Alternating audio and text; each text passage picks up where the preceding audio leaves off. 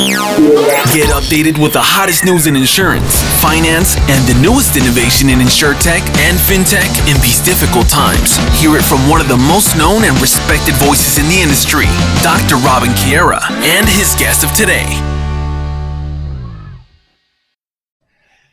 Hey guys, this is Insurance and Finance live from the headquarters of Digital Scouting in Hamburg, Germany, and from London, United Kingdom. And we have nobody less than Nigel Walsh, renowned insurance expert, influencer, and partner at one of the largest consulting companies around. Nigel, thank you very much for spending the time with us. Hey, how are you? Really, thanks for letting me join you today. I've been enjoying the shows every day, so thanks very much. Yes, and if you are out there seeing this, if you have a question for Nigel, a comment about the topics we talk about, an own experience, best case, two people can use, don't hesitate to share what you see also in the comments. That would be really, really awesome. Nigel, we have heard a lot about what's going on in Europe and in the UK. What is the situation right now, the health situation? So really interesting. I think the UK has had a very different sort of approach to many other countries.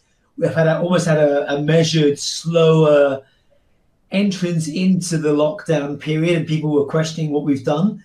Yeah. My personal view is there's actually been we've seen what's happened around the world. We've seen it happened in China and elsewhere, but our whole approach has been panic-free. And the way in which the government has released information, given the updates, moved to daily briefings and what's not, has actually been really, really powerful for me. So I've actually enjoyed the way in which they've been doing those things. It feels like we've got to a state now where we have, 20,000, 22,000 cases here.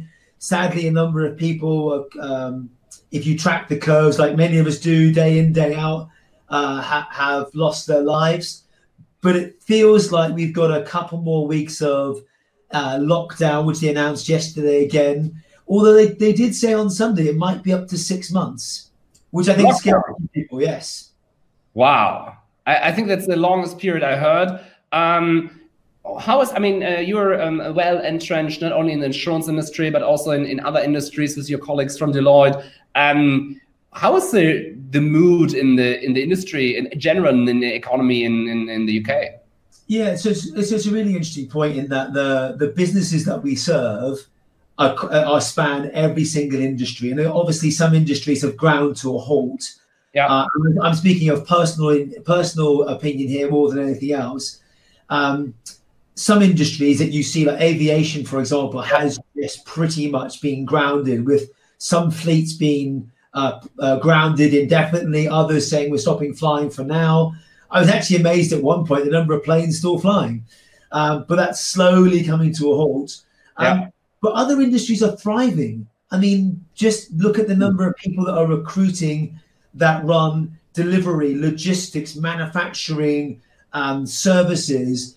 They truly are thriving right now, looking for more people, more talent in ways to accelerate that they never expected before. So it's a real mixed bag between big company and small company and sector as well. And then your point about management consultants or consulting in general, look, you and I spoke before about this. We're used to working in a nomadic way. I've got no fixed address. I've got no fixed desk or office. I work from client sites, and that might often be a Starbucks around the corner, a phone call on the way to a meeting or airport. So our business in that way has been broadly unaffected. Or it feels that way. Some work has definitely paused, of course it has, but other work that we thought was going to take a while to build consensus on has just accelerated. So I think in balance, let's see. The numbers will tell everything in a couple of months or so time, right? Yeah, totally. I really like the approach that you say, okay, it's not all negative, but let's see also at the chances, the opportunities. Let's see at the industries that are working well. You're talking about clients that, the consensus process was accelerated. Same over here. Some were, a little bit on hold, holding their cash together, and others said we need to go all in and use this opportunity. Well, we already got some comments. So Logan said hi. We say hi back. And also Cherry from Austin, Texas. We had Jenny Weiner a few days ago, an agent from Texas here too, that was talking about the challenges on the sales ground there. So, but if you have more questions, let us know. Yeah, good morning. Great. Oh, Cherry also says she hopes it's not for 6 months. Yeah, me neither. And Hugo is also there. Great. On that though, I think one of the things you'll see is everyone coming out with ideas of how these things will work out. Yeah. If we flatten the curve as we expect we will worldwide, it means there's a fixed period of lockdown and a slower release back into society, it feels like, as we once knew it. And I think whilst it won't be lockdown for 6 months, please God no, it will be a slow release back into what we considered business as usual previously. Yeah, I think if it's 6 months, my wife will kill me. That's a different story. And by the way, probably with good reasons. Yeah, I think that too. And maybe one thing, sometimes there's a little bit the feeling that, the lockdown is over and then we go full force speed back to normal. I think that's an illusion, not only out of technical reasons. For example, planes, if they stand still for a certain time, need rechecked and the bits and bolts needs to exchange out of, because they don't want to crash. They actually built for flying all the time. But also a lot of other things won't take off as quickly. So I think you don't only have the lockdown itself, but also the period afterwards. Yeah. But let's talk insurance. How did insurers and insurtech in the UK react? And do you have some best cases and some bad cases? Yeah, it's been really interesting. Obviously, the home of global insurance with Lloyd's of London and everything else here.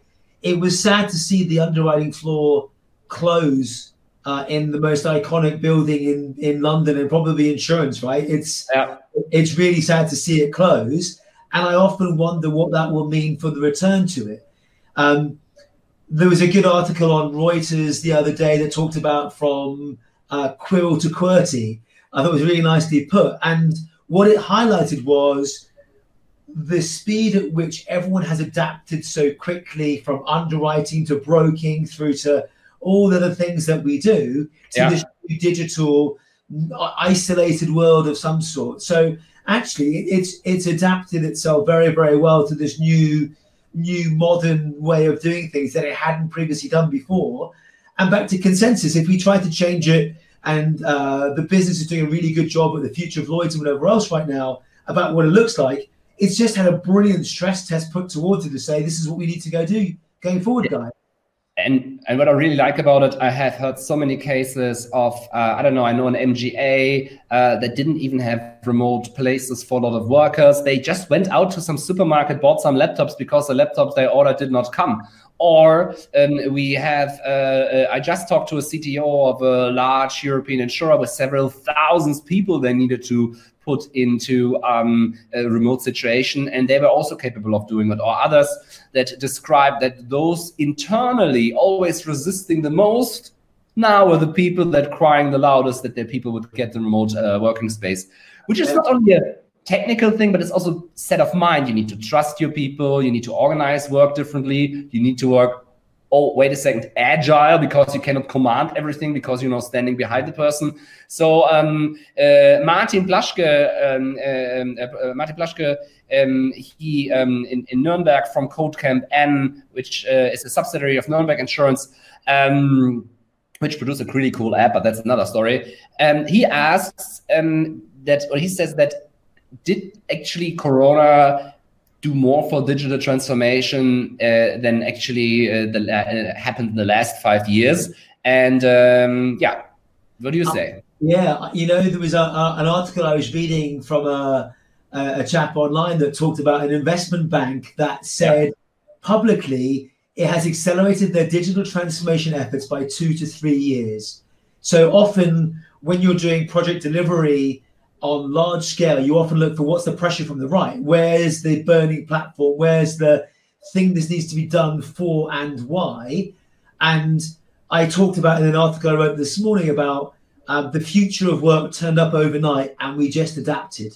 So I think actually it has accelerated lots of people's efforts. Yeah. What we have to avoid now is going back to the world as we knew it and leverage all the cool things that we've done. So go back to insurance, for example.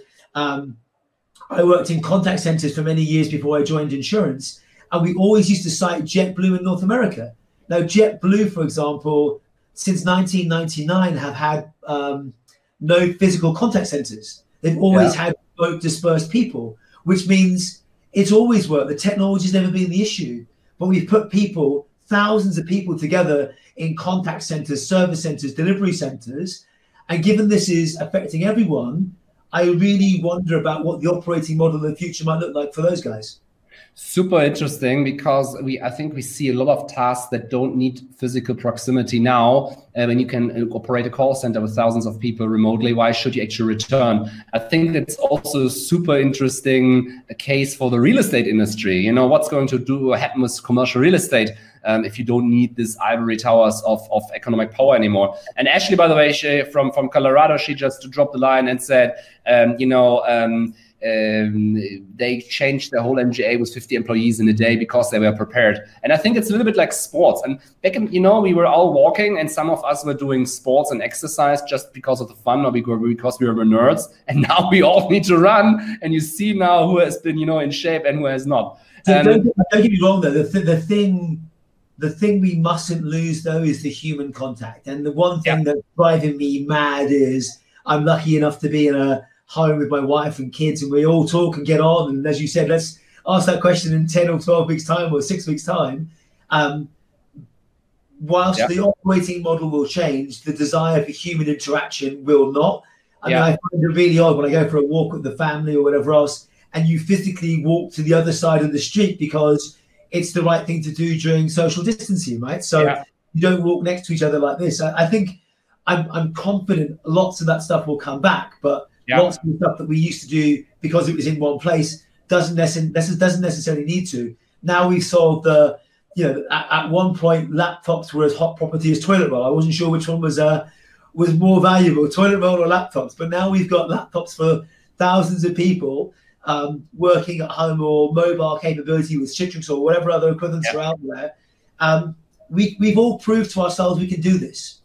So actually, what I'm asking myself is, I think the industry, if you would have asked me if the insurance industry would be capable within, I would say, 10 days around the world to go fully remotely, to find solutions, regulatory but all operational, for a lot of problems that would have taken years normally, I would have said what you probably would have had for drink, and not have a serious discussion. And now it happened.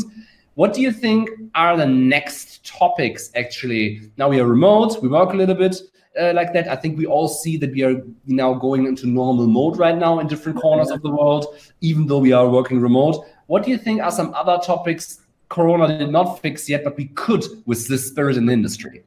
Yes, I agree with you, by the way. If someone said to me, could you move the industry globally to this remote working, I would have probably said, you know what, it's probably possible, we're never going to see it, and I'm wrong, right? I admit it. Me too. There are certain things that we have to be thankful for, look for the positives. As we go through this, the one thing I worry about now is mental health, for example, for the people that are here during this process. We talk about isolation, whether you're living on your own or living with someone you don't want to be living with. We've seen lots of examples of that.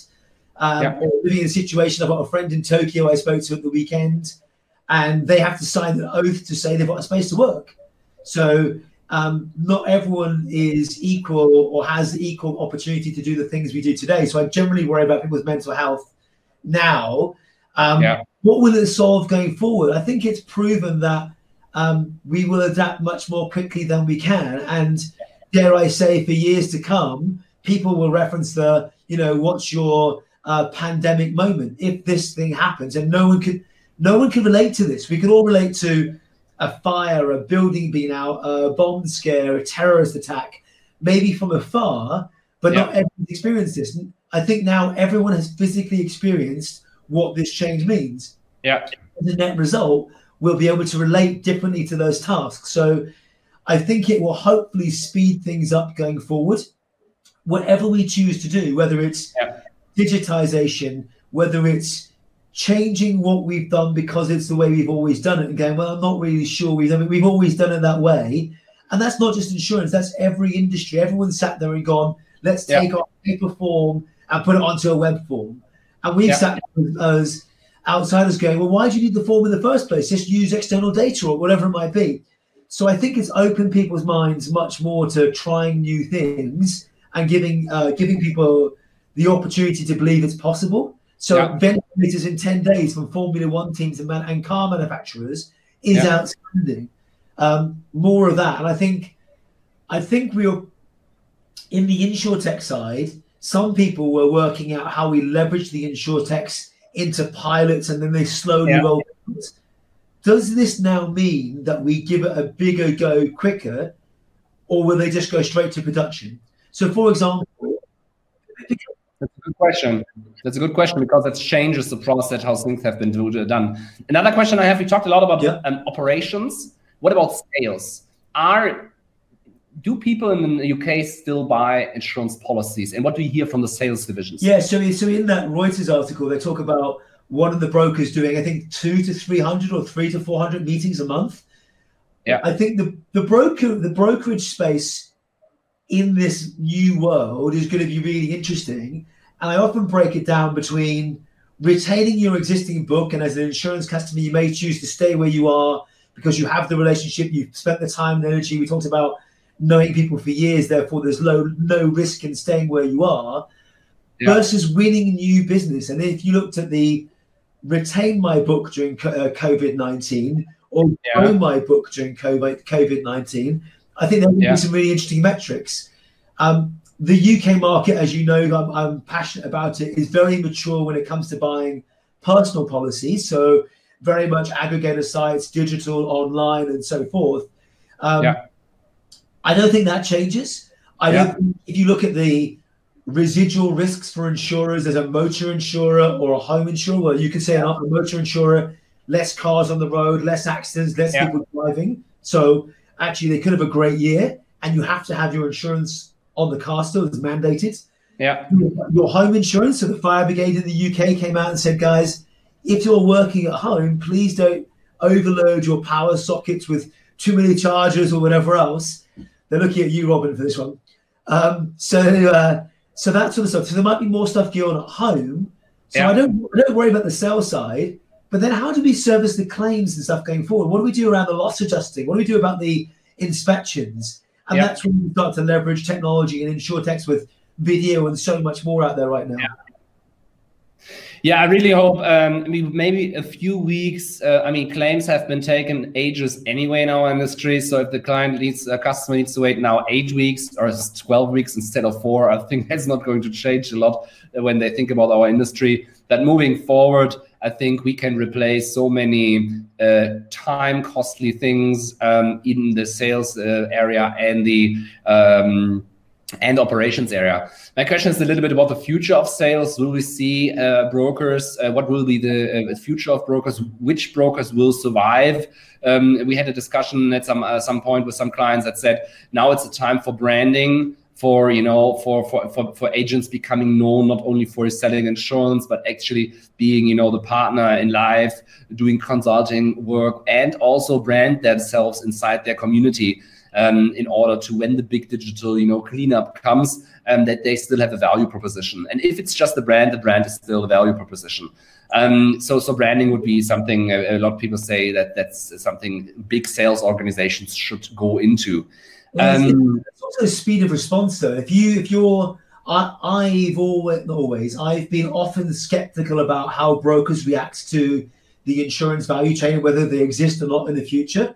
And actually, having gone under the covers of quite a few of them recently, the investments they've made, their agility, their level and use of digital has far surpassed my expectations in some cases and shocked the hell out of me in others. There's a good balance between the two. But those that have really embraced it, I think, have got a strong opportunity to be more flexible in these sorts of times and more agile in these sorts of times. So actually, isn't it the old saying, those that will survive are not the ones that are the ones that can adapt quickest? I think the human race just to prove that we can adapt. Now it's for every one of our organizations that we work with and for to do the same thing. I have a good question from Shitra. She asked us both, probably more you than me. Do you think that now, okay, we are in this mood and everything is fine, but that due to the dramatic economic situation we have not touched on, which will come, that they will cut costs internally and that we actually will see a pushback on innovation? I think cost coming out of an insurance organization is a never-ending battle. Not because of COVID generally, but because they have hundreds of years of legacy in many cases. So actually they're carrying legacy debt, whether it's technical or operational or whatever it might be. There's not any organization that wouldn't be focused on taking out inefficiencies. I think COVID will help drive some of that further faster now, because there's more of a desire to manage cash flow, to manage cash in general, and to make things better for the customer. I actually think it will be the opposite for innovation. I was worried before this happened that the insurtech or innovation piece was in some cases slowing down because they'd been there, they'd done all the talks with the insurtechs, and they were now these slow pilots. I now think this will be a real motivator for some of these things to start moving forward faster, where you've got demonstrable benefits quickly. So rather than take, hey, let's do a 6-month pilot, let's do a 2-week pilot. Does it work? Can it make a real difference? Let's just go with it. So I'm hopeful. I don't know what you think, but I'm hopeful it will drive things to faster rather than slower. Yeah, I think that's what I hope, and I think you will see differences inside the industry. I have already a few carriers in mind that will play the, I don't have money for innovation game, but I have a whole fleet of company cars and corner offices and other senseless things, and they will go down the route and using it as an excuse not to go through with innovation because I didn't like it anyway ever. But others will take it on and will say, now it's the time to really push these things through. And now I think in midterm we will see inside the incumbents different layers. It's not the incumbents. I think there you have different layers and different fractions. You have the innovative ones, the ones who want to grow, and the other ones who are a little bit in sunset mode, but they don't know it yet. Your point about corner offices and cars, I've not seen it. I know it's tongue in cheek, but I've not seen that happen. I've not seen people go, let's go inward like that. They've all gone, how do we? So it's always the same. You probably say the same to your kids. You always go in a time of need, look for the people running towards you, and it feels like in many cases they've run towards you to go, how do we help? They've pushed the customers first and foremost, and then work backwards to go, now we've sorted this piece out. How do we make this the norm going forward? And do you have some concrete, we have a lot of insurance professionals and finance professionals now here. What do you think? Do you have some tips or ideas how they personally, we talked a lot about industry, insurtech and trends, but do you have something like my top 3 tips maybe? What do you think insurance professionals, team leads, managers, senior decision makers, how they should use this time now? Oh man, it's there was a funny tweet yesterday from Anna Kendrick going, darn it, all those things I said I would do when I had time means I've actually got to go and do them. And we've all planned the same sorts of things. I guess for insurance leaders, professionals, insurtech founders, for me, it's we've always got a multi-point plan to go, right, how do we address the things that we need to address in a cool, calm, collective way? Yeah. It feels like we're in the UK, we're in week 3. So week 1 was transition week where we were like, well, we're going to be working from home soon. Let's get there. We kind of meandered home. Last week was very much a novelty. Everyone's working from home. We're on Zoom for the first time, or Teams, or whatever it might be. I think this is very much the first week of business as usual. And back to the very first comment we made about what if this is for 6 months? How do we make this our new operating model? And we've now that everyone is settled in and used to their office environment or their workspace at home and managing two working parents doing conference calls at the same time, and kids and homeschooling and exercise. And all of a sudden, I think everyone's just been thrown up into the air and said, well, how do we work all these things out? Yeah. I now think it's a case of, we got there, we've done that bit. What does the next 30, 60, 90 days look like? So almost, if you were starting a job today, and this was the job that you walked into, the moment of crisis has finished, and we're now into the moment of, you've got to pick up where the crisis left off. So what's your 100-day plan for taking on this new job in a new world where you've delivered those individuals to their home or their new working environment? So what's your 100-day plan from now on in, assuming that we're going to be here for the next 100 days? I really love it because it's something super concrete. It's something where we say, okay, what is your plan for the next 100 days? What are my goals? What are my actions to reach these goals? And these actions will be different in a remote environment. I think it's also super important. I just talked, I think 1 or 2 days ago with a friend who is actually managing a sales team. And they were a bit like, oh, we don't know what to do. We don't have any business anymore. No clients want us to see. I say, you need to get out of this shock stage. You know, it's okay. It's you get beaten down because, you know, he loves sales. He got beaten down and you were laying on the floor, but you need to get up now. You need to get up and you need to think about something different. You know, maybe if boxing is nothing for you and boxing is not allowed anymore, then go in something different. Because the capabilities and the things that people are capable of did not change to Corona. You know, if you're very good with people, when you're very good with math, when you're very good at developing products and services or coding, this did not change due to Corona. Maybe you need to adapt certain things, and maybe we can deliver value to our customers in a different way as an agent, broker, or salesperson. So, but this needs to be in a structured way. Maybe this is a German in me, but as you say, what's your 100-day plan? I think that's a really brilliant thing, and maybe put it into your fridge area, which is, you know, your kitchen at home, just that's there. And maybe also, I think another truth is what I'm curious what you think about is, I mean, we live in maybe times of economic turmoil, and maybe there will be some hard decisions to be made for companies. Just very practical. I would try to become the most valuable employee of the team they're going to cut last. I'm laughing to myself. My wife's just kneeled in, written me a note. She's going for a walk with the kids and then kneeled back out again. So there's things like that I think have made business so much more human. Yeah. I did it beforehand. I was going on a live call, so she knew you know, otherwise they're all running in and running out and whatever, which is great. But business has become so much more human. And your point about your friend, you know, there's no one right answer. There's lots of things that work for different people, and you've seen, if not 1,000, 1 million work from home guides for those that are not used to it. Try not to do work from home guides. I've written quite a lot about just my personal experiences. I'm sitting here, even now, I'm drinking coffee because I'm cold.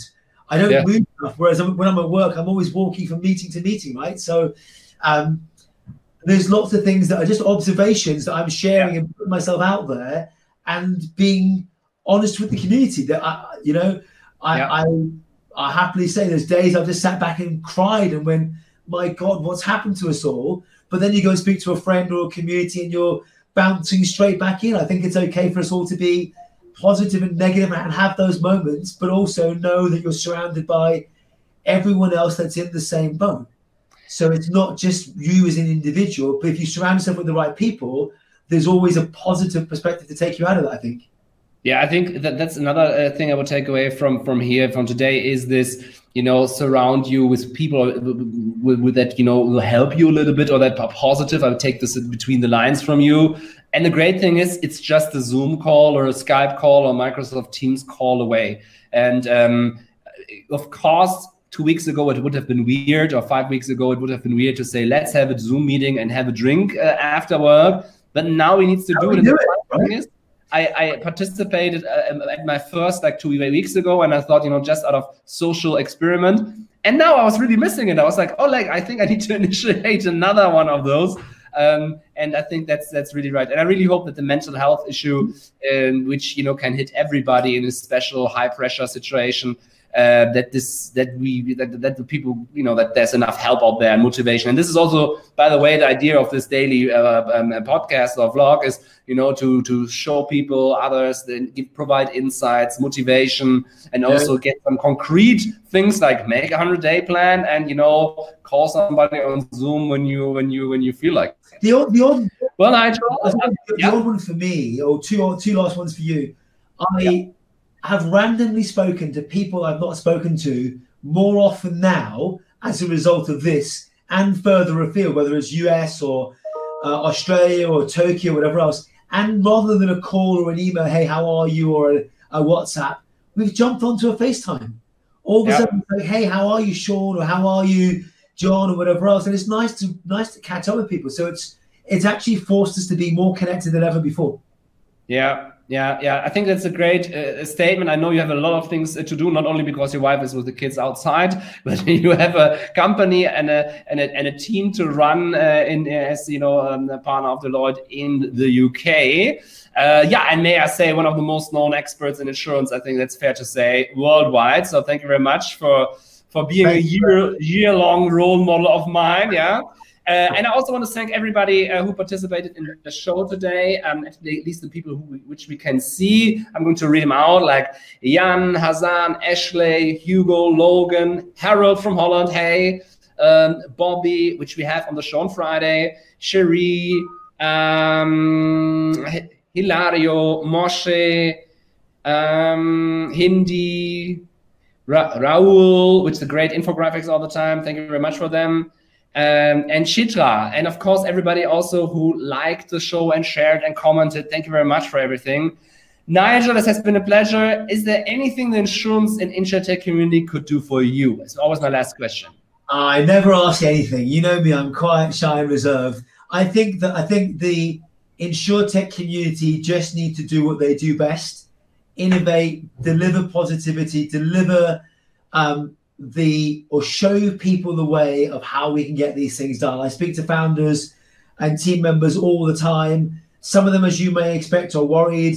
Most of them are optimistic. Where's their opportunity in all this to further drive that collaboration and leverage that event that says, by working together, we can come out of this stronger? So for me, stay sane, stay safe, and let's work out how we go help. Nigel, it has just been a pleasure. Thank you very much. Thanks, Robin. Bye all.